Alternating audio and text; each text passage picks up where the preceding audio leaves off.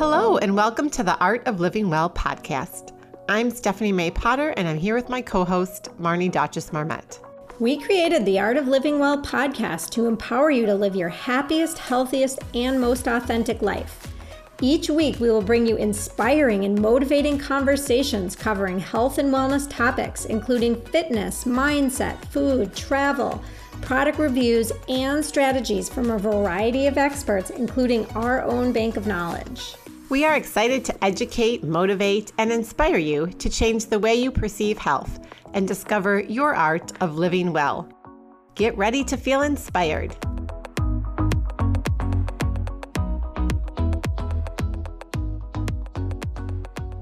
Happy September!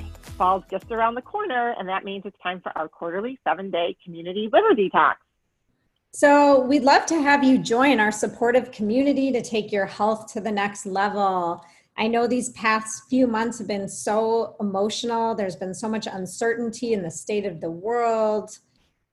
Just all the additional stress that has resulted in so many of us, including Marnie and myself, getting off track with our healthy habits. And really, sometimes it's very easy to go back to the old ways of eating and some of the emotional attachment that food plays.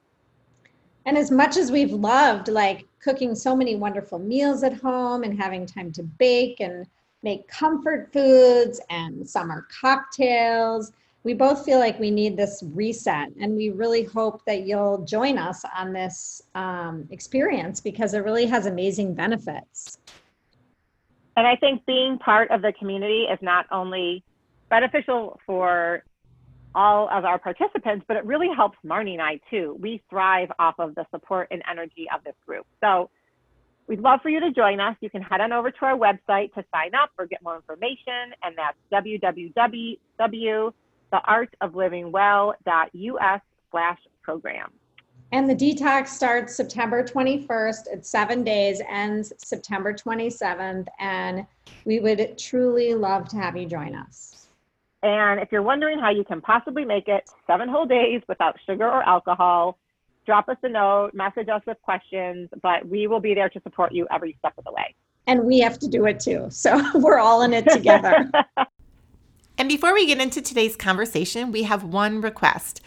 If you are enjoying these episodes, we would absolutely love for you to leave us a rating and review. You can just head on over to Apple Podcast. Doing this really helps improve the search capabilities and allows more people to find our podcast, which will allow us to grow and share this information with more people. And of course, if you enjoy an episode, we would love for you to share it with anyone you think may benefit from the information. Thanks so much. Hello, and welcome to episode number 43 of the Art of Living Well podcast. We are thrilled to bring you today's guest, Joe Connelly, who is a man on a mission to help women reduce painful periods and provide hope that their monthly pain isn't all in their head. Joe is the founder and CEO of Vasana Health, a digital care program and app for women with endometriosis and other pelvic pain conditions. Joe started Vasana after watching his mom suffer from endometriosis for 25 years. After working for Boston Scientific as a medical engineer, Joe left his full-time job to pursue this passion of his full-time. In today's conversation, Joe shares his vivid recollection of his mother's pain and memories of her screaming in bed and throwing up because the pain of her menstrual cycle was so bad.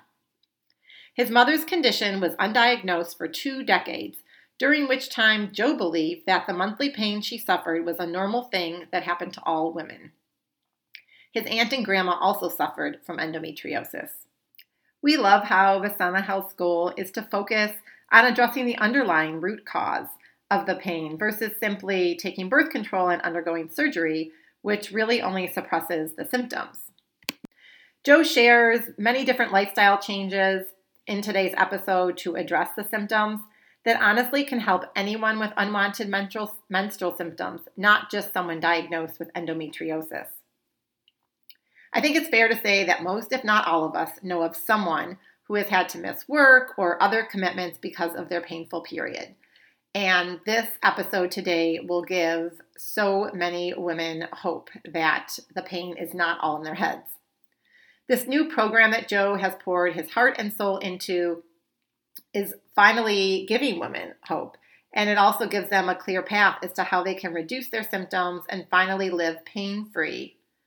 This episode is one that everyone will learn from, regardless of whether you or anyone you know suffers from endometriosis or other related conditions.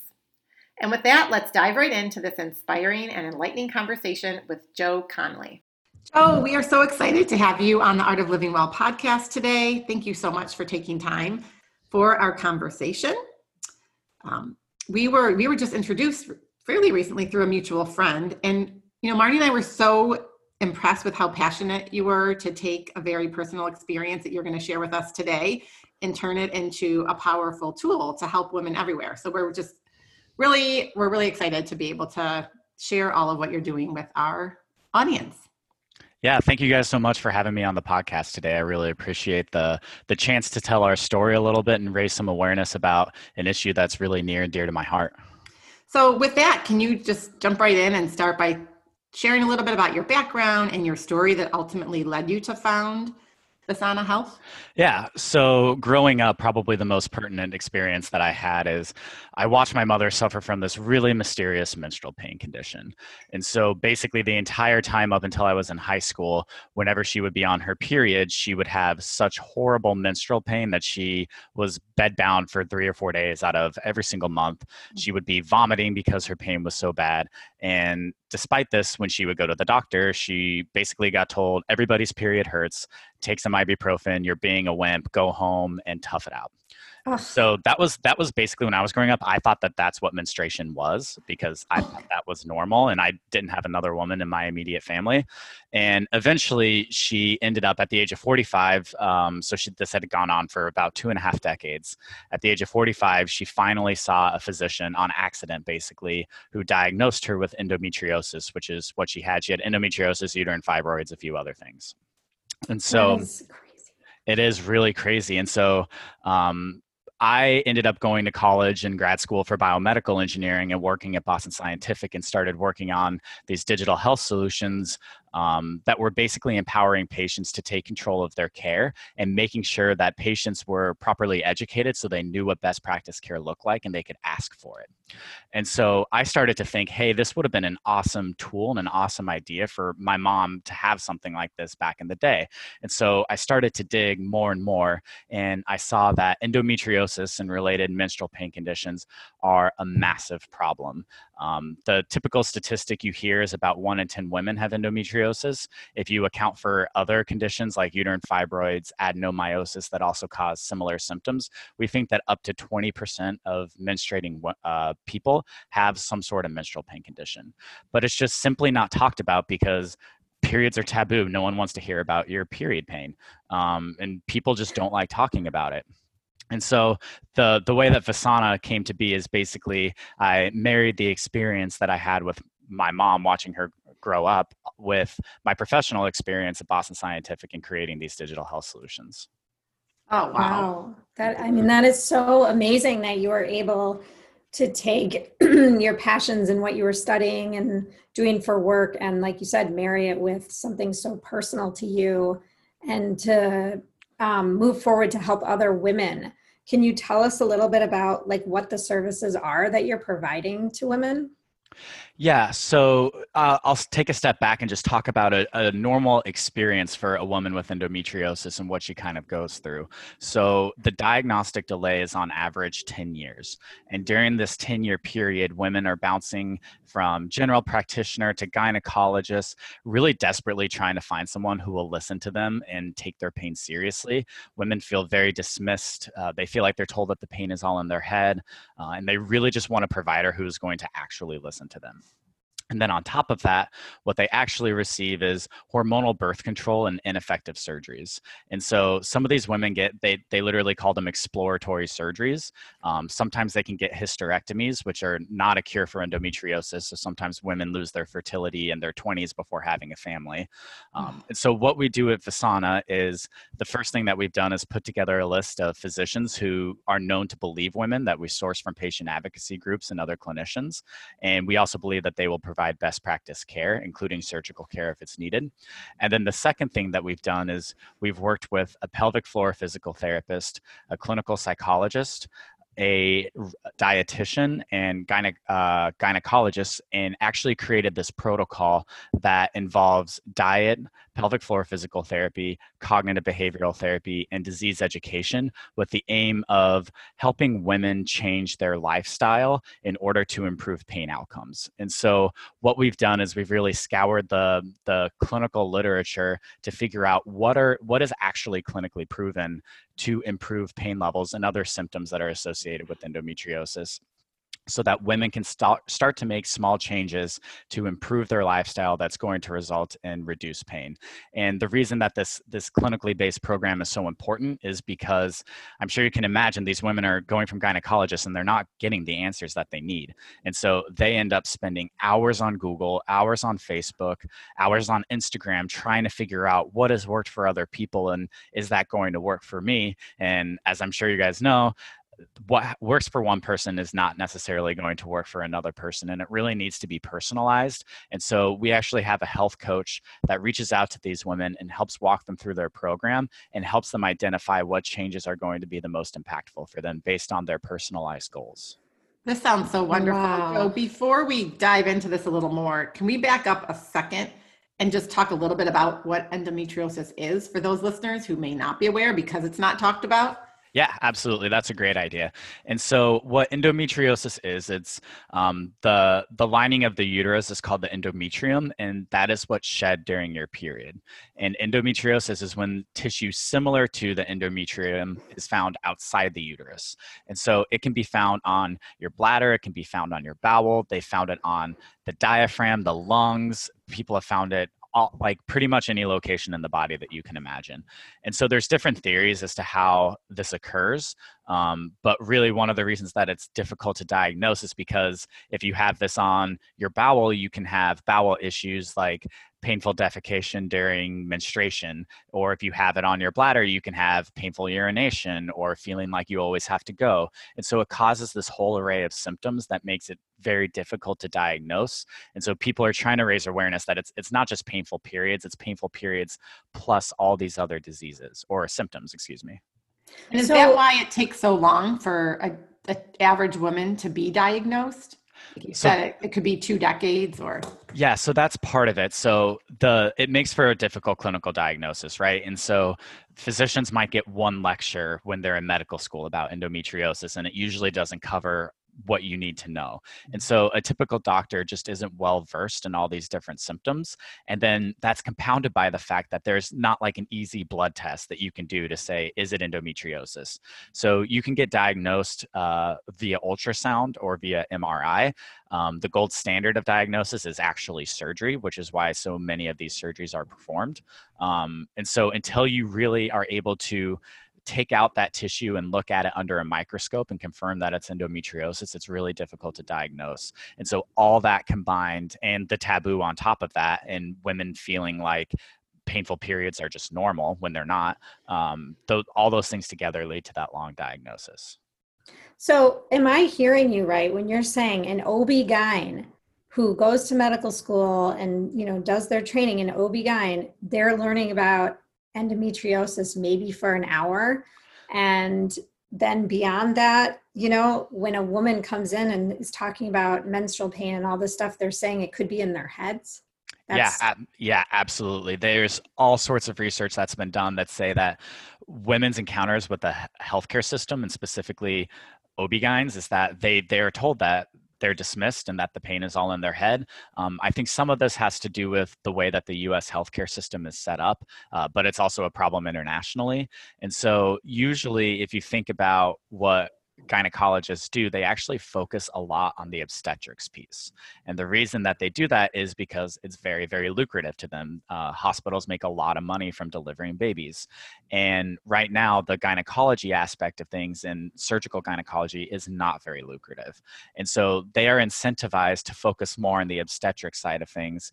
And they kind of leave out the gynecology side of things because gynecological surgeries just aren't very well reimbursed. So doctors aren't making a lot of money money from doing endometriosis surgeries. And so what happens is some of these gynecologists are only doing 1 or 2 surgeries every year.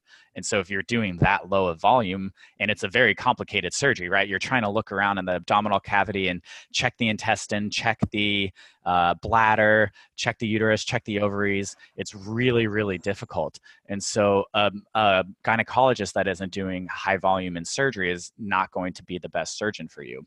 And so there is a subspecialty of gynecologists that do a fellowship in something called minimally invasive gynecological surgery, so MIGS. And so that specific group is a subset of gynecologists who have a special interest in benign gynecological diseases like endometriosis, like uterine fibroids, like adenomyosis. Wow. This is a lot to digest. I know. I'm like, yeah. So let's say, a woman finds finds Visana Health. You have an app, right? And you have kind of the 4 key pillars of integrated care. Can you tell us a little bit about what those 4 pillars entail and maybe how your system has shown that it reduces symptoms more than like a traditional procedure? Yeah, absolutely. So the 4 pillars are pelvic floor physical therapy, cognitive behavioral therapy, diet and nutrition, and then disease education. And so I'm actually going to go backwards, but I'll start with disease education. And the reason that this is so important is because we're educating women on why you might want to avoid a hysterectomy. So like I mentioned, endometriosis is defined by that tissue found outside the uterus, and a hysterectomy is removal of the uterus. And so you're not actually doing anything to affect the endometriosis tissue, and you can still have pain after a hysterectomy. And so we educate them on things like that. We give them tools to take to their doctor to say, here's how you can tell whether this person's going to be a good surgeon. Here's the questions you should be asking in your appointment, those types of things. Then what we work on with them, a lot of women want to improve their diet. And by the time women find us currently, they've usually read online, you should cut out soy, you should cut out dairy, you should cut out all meat, you should cut out all these different things because they might have read a blog post or something else that states that. And so women have a very, very restricted diet by the time they usually get to us. And so our nutrition and diet information is focused more on what you should be eating instead of everything that you should be cutting out. Honestly, if I were to liken it to anything, it's very similar to the Mediterranean diet. And the reason that diet influences endometriosis is because it's a hormonally driven disease. So it's an estrogen dominant disease. Estrogen is what's leading to this pain. And so if you're able to reduce the level of those hormones in your body, then you can, by effect, have reduced pain. I'll go to pelvic floor physical therapy next. So what pelvic floor physical therapy does and what we focus on is pelvic floor relaxation. And it's difficult to visualize what the pelvic floor is, but we are sitting on our pelvic floor right now. So it's kind of basically right at the bottom. And what happens is as you're in pain over time, you tend to tense up your muscles, and that can lead to something called myofascial pain. And that basically just means your muscles are in a constant state of contraction over time. And that contraction is similar to kind of like back pain. If you can imagine, you can probably feel like you have a back kink, and you could get prescribed stretches to stretch out your back.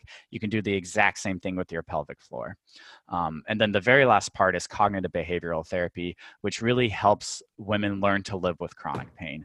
And so it's different cognitive techniques like relaxation, mindfulness, those type of things, which might not reduce the pain itself, but it can help reduce the sensation of pain and the distress caused by pain. You can imagine that if you are living with chronic pain for multiple years and you're basically being told that the pain is all in your head, it has a serious impact on your mental health. Lots of women start to actually wonder, maybe I am crazy. Maybe this is all in my head because I've gone to 5 different gynecologists and they all say the same thing. So maybe I am making it up. I don't know. And so that type of thinking can actually create depression and anxiety that just actually causes further pain, or at least perception of pain because of that. And so actually 90% of women with endometriosis screen positive for both depression and anxiety. And it's probably mostly due to living with chronic pain and then the trauma that they endure when they're trying to go out and get proper health care. Yeah, this is crazy. This impacts so much of someone's life, including their quality of life, obviously, and the ripple effect. there's so many questions I have here to ask, but maybe just, can we talk a little bit about how someone can even access you? Like, how do they get your app? Can they just go download it? Do they have to go through their insurance company?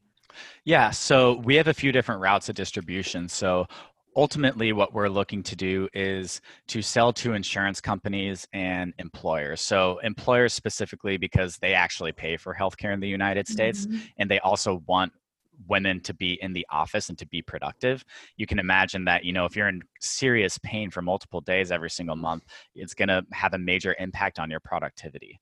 And so we kind of have aligned incentives with those entities because we can save all these different trips to gynecologists. We can save these ineffective repetitive surgeries. And ultimately, it's insurance companies and employers who are paying for that. And so the way that we want to end up distributing is by working with those entities who will cover the entire cost of the program for women, and then it will be free for all patients that want access to it.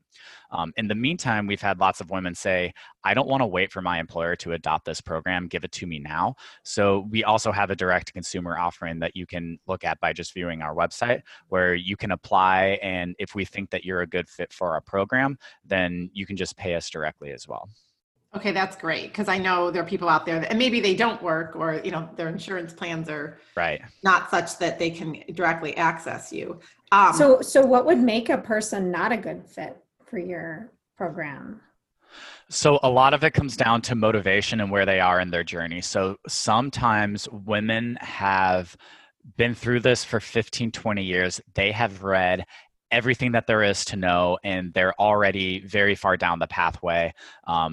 Ultimately, we want people as early on as we can possibly get them in their journey, because we think that that's where we can have the most impact and the best impact. So a lot of times we do try to help those people who are so far on their journey. Sometimes they just want to track their symptoms over time, or they just want one little piece of our program because they'll say, I already have a physical therapist. I'm already making all the diet changes. I just want this one aspect. And so we want to make sure that women are interested in the entire program and trying to make these changes in their lives.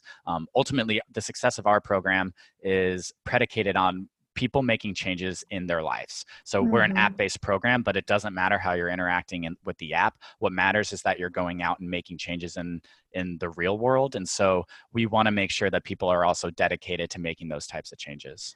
And you have health coaches, like you mentioned, that help. So what's the interaction, like, 'cause from an accountability standpoint is kind of what you're getting to. I have all this information, I have the app, but if I don't do anything with it, then I'm not going to see the benefits. So how does the user interact with your providers and the health coaches?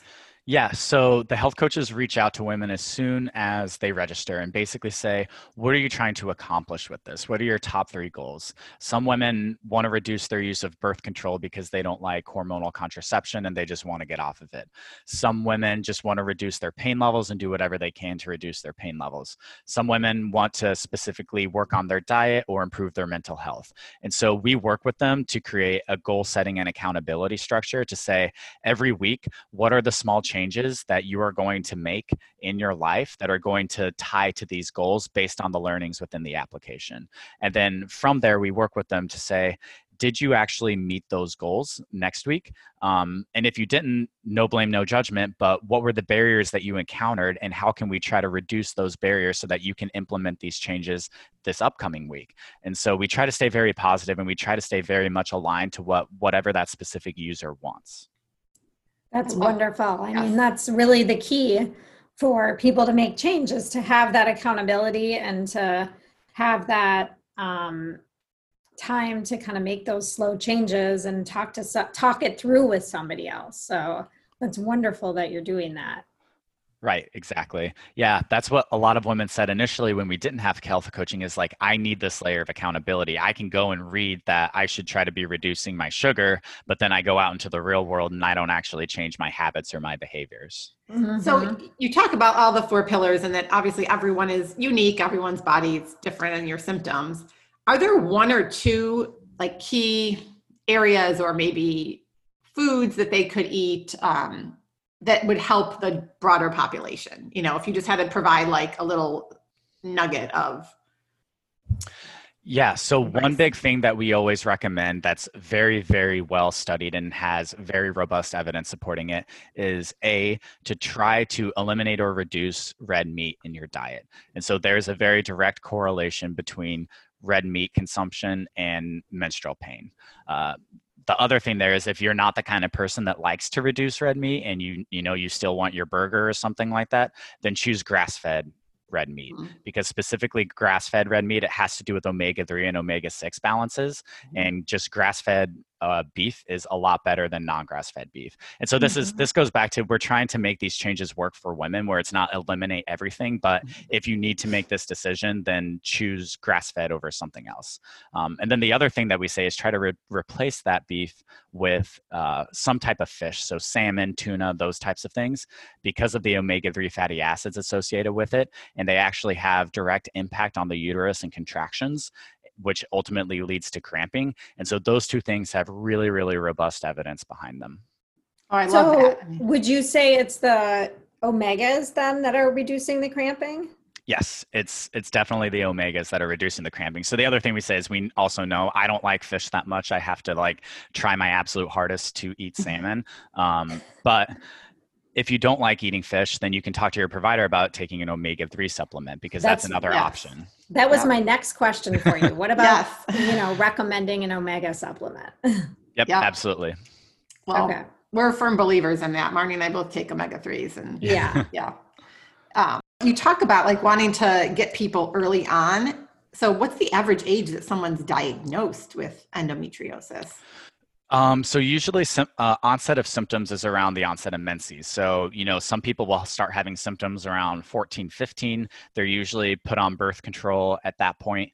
And so another reason that leads to this long diagnostic delay is a lot of women have some degree of menstrual pain at the very beginning of menses, especially. And so up to 90% of women have this. And a lot of times, if it's severe enough, then they just say, take some type of birth control, and that should be good enough to get you on your way. And then eventually you basically just see progression and progression and progression and progression, where you're not actually treating the underlying cause. So birth control can kind of help you suppress your symptoms.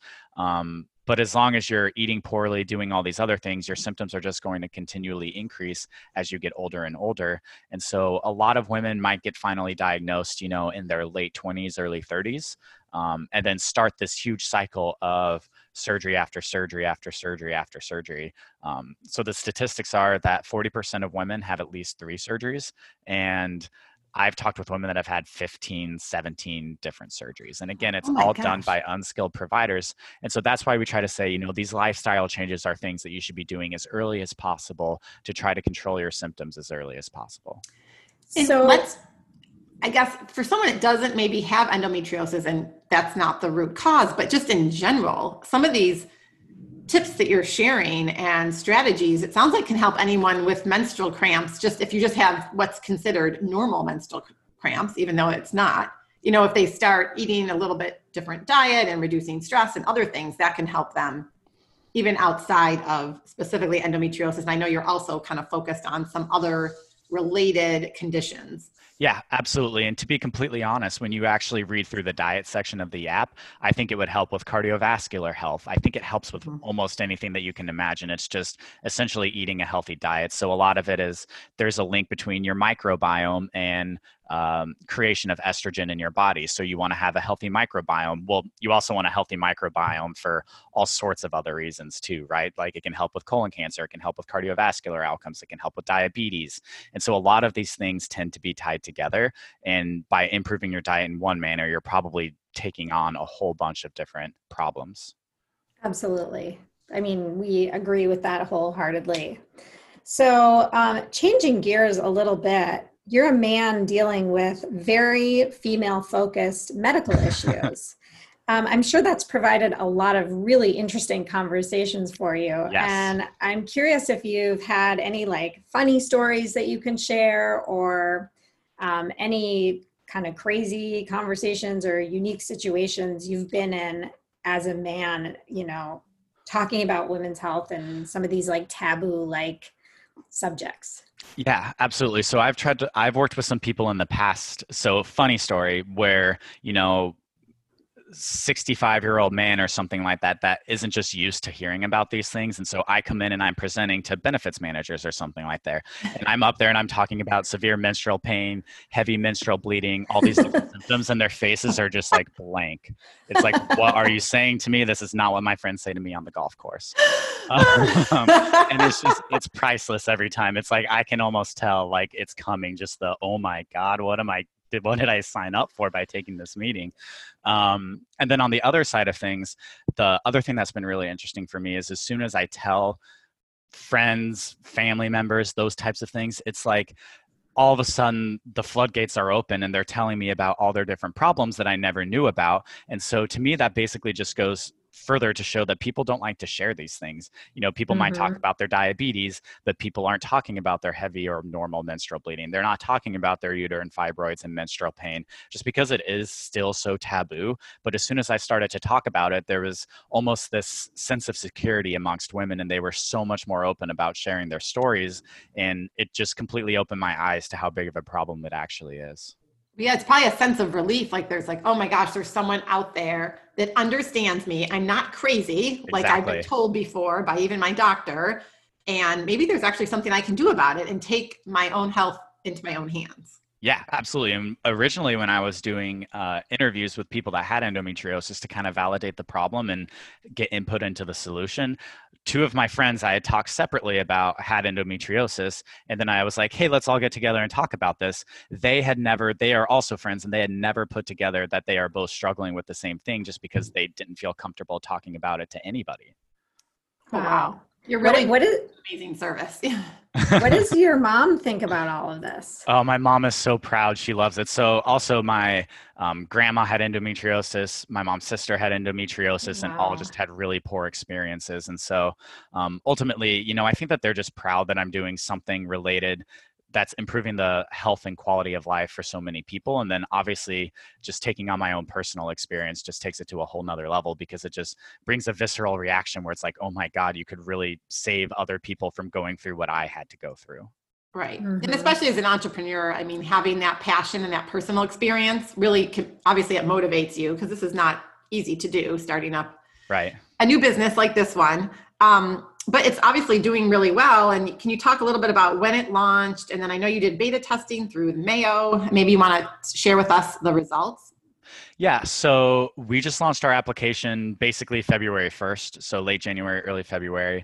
We're in a limited launch, and essentially what we were doing is onboarding patients, collecting clinical outcomes, collecting patient experience data, doing that type of stuff. And so over the course of the following 3 months, so we're a 12-week program, then we've been collecting all of these clinical outcomes and improving our product over time. And so we initially launched with pelvic pain specialists at Mayo Clinic, at University of North Carolina, at Medical College of Wisconsin, who are basically just saying that their patients should use our app. And so far we've seen about a 20% decrease in pain at 6 weeks and up to a 40% decrease in pain at 12 weeks. Some people are still working on completing the program, so we're still working on collecting that additional 12-week data. But we're really, really happy about that. And so we've also made a lot of changes where I did not realize the number of symptoms that these women are suffering from. But for example, we've expanded our symptom tracking to where you can monitor pretty much everything that you would want to, because these women don't just suffer from menstrual pain, they suffer from leg pain and back pain, because endometriosis can be on your nerves that shoot leg pain down. They suffer from headaches and migraines and all sorts of interrelated things. And having a core data set that they can show their physician to say, here's my period and here's how all my different symptoms relate to my period, then that can really give some good clinical information that can help their physicians figure out maybe they have endometriosis in this location specifically. Interesting. That's really interesting. Yeah.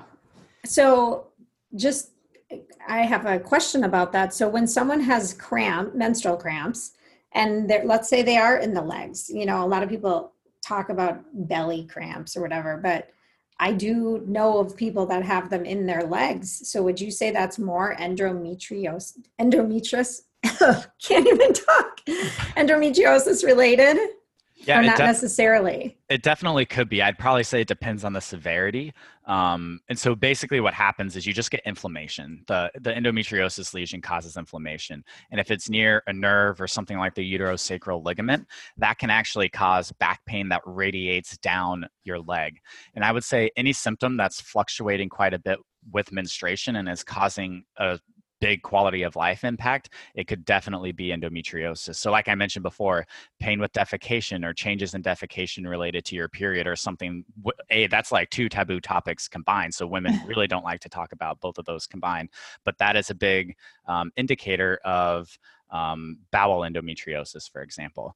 And so having this complete data set would help the physician say, okay, if we are going to do surgery, then I think there could be endometriosis on the bowel, and they might order an additional diagnostic test, or they might change their surgical technique to make sure that they don't miss any endometriosis in those locations.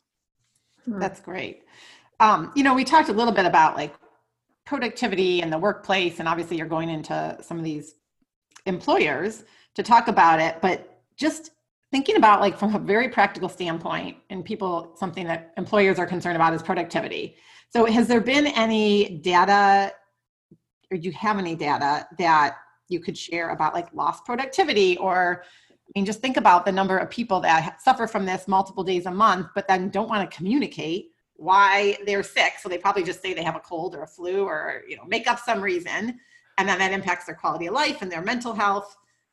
I don't know if you can share anything about that, because I'm sure you're using some of that data when you go into the employers to try to pitch, if you will. Yeah, absolutely. So on average, women with endometriosis miss about 3 days of work per month, 2 to 3 days, when you consider all things combined. So they might not be, so there's two different kinds. There's absenteeism, which means you're literally gone from work. And then there's presenteeism, which means you are at work, but you are not bringing your full self to work and you aren't as productive as you should be. So when you combine those two metrics together, on average, women with endometriosis miss about 3 days of work or aren't productive for about 3 days of work. The women that I talk to are very nervous about disclosing their condition because it is a chronic condition that is going to impact their work product.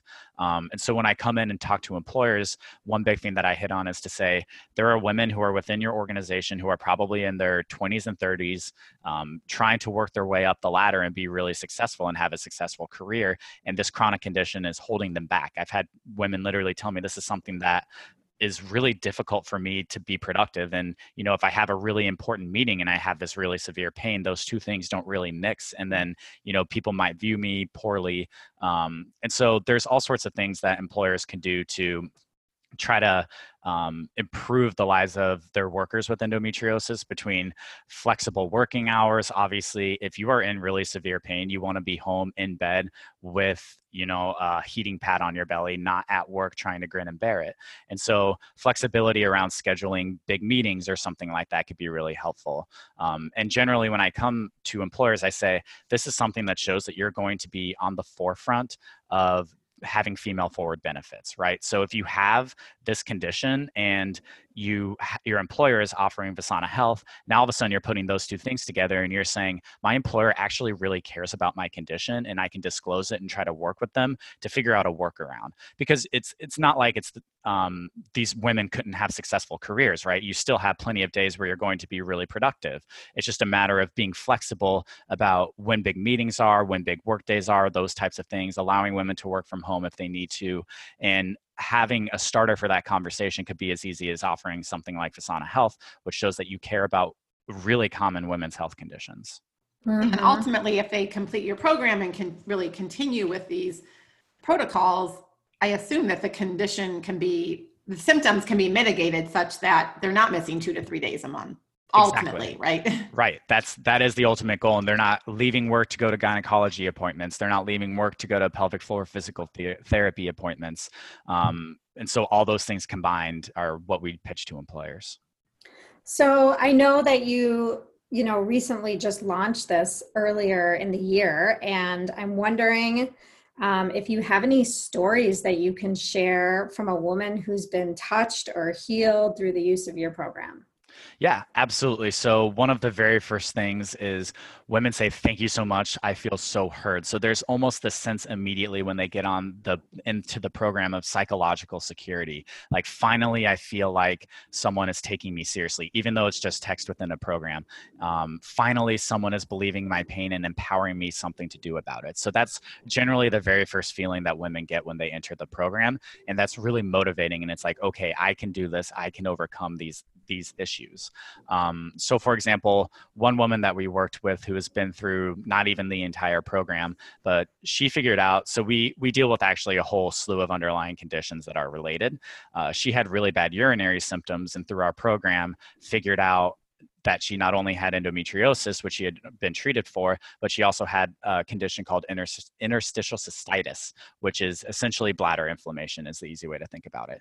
And the first line of treatment for IC is diet changes. And so we basically linked her up with a diagnosis, and she immediately started making changes to her, what she ate and what she drank, that improved her symptoms right away. And, she had been dealing with this for 5-7 years, and no one had even ever said that word to her.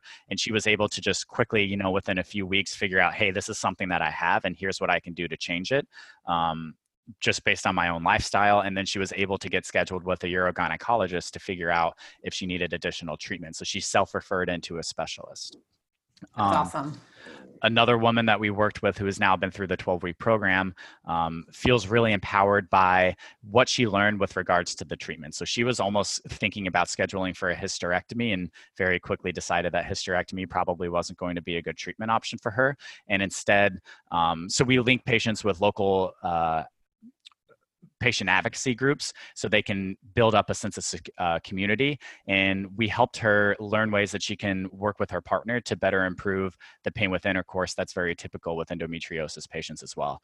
And on top of that, she was able to make all sorts of changes to her diet and started doing pelvic floor physical therapy. I think I tried to calculate how much she had done, and it was like 20 hours through the app.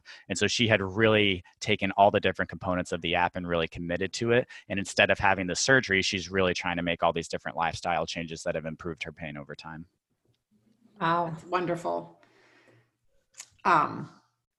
So if there are listeners out there who are suffering, whether they have endometriosis or not, or maybe another one of these other conditions, just a couple tips. You mentioned diet and omega-3s and reducing red meat. Anything else from a lifestyle standpoint that they could start to implement into their lives to help them slowly maybe start to see some benefits and reduce pain?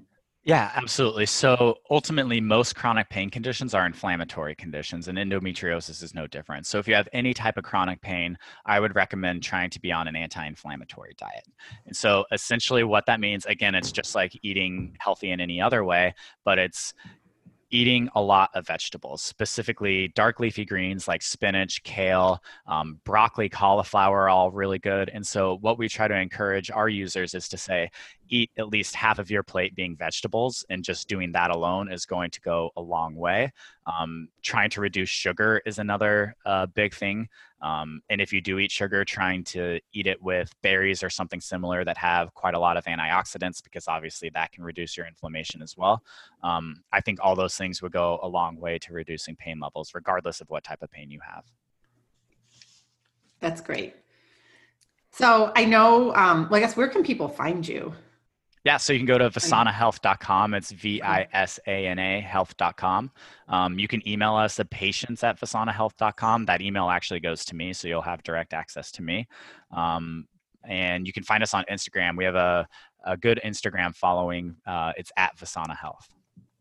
And you mentioned that if people want to email you, that you would give our listeners some sort of special offer.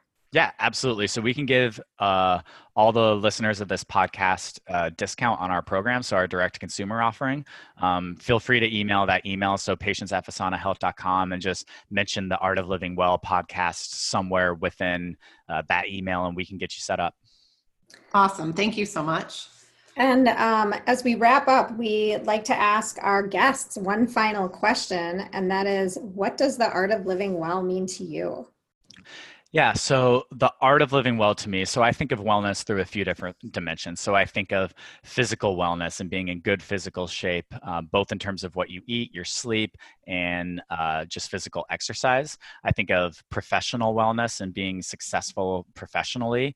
I think of mental and spiritual wellness.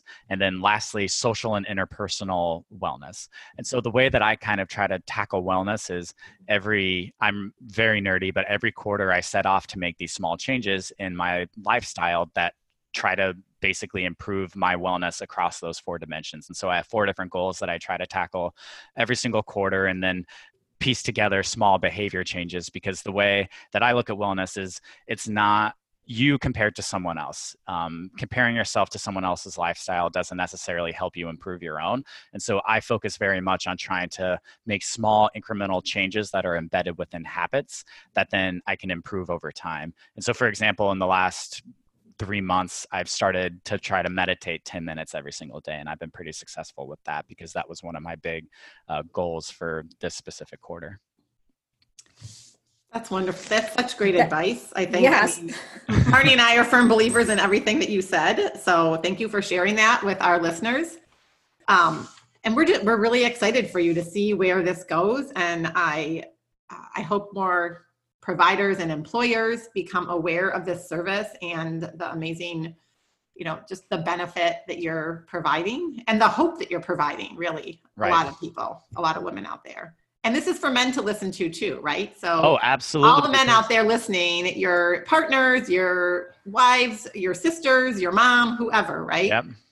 Exactly. Let's open up the dialogue and have this be a more acceptable topic to discuss. Exactly. You nailed it. Thank you so much. Thank you for what you're doing. And we loved having you on our show.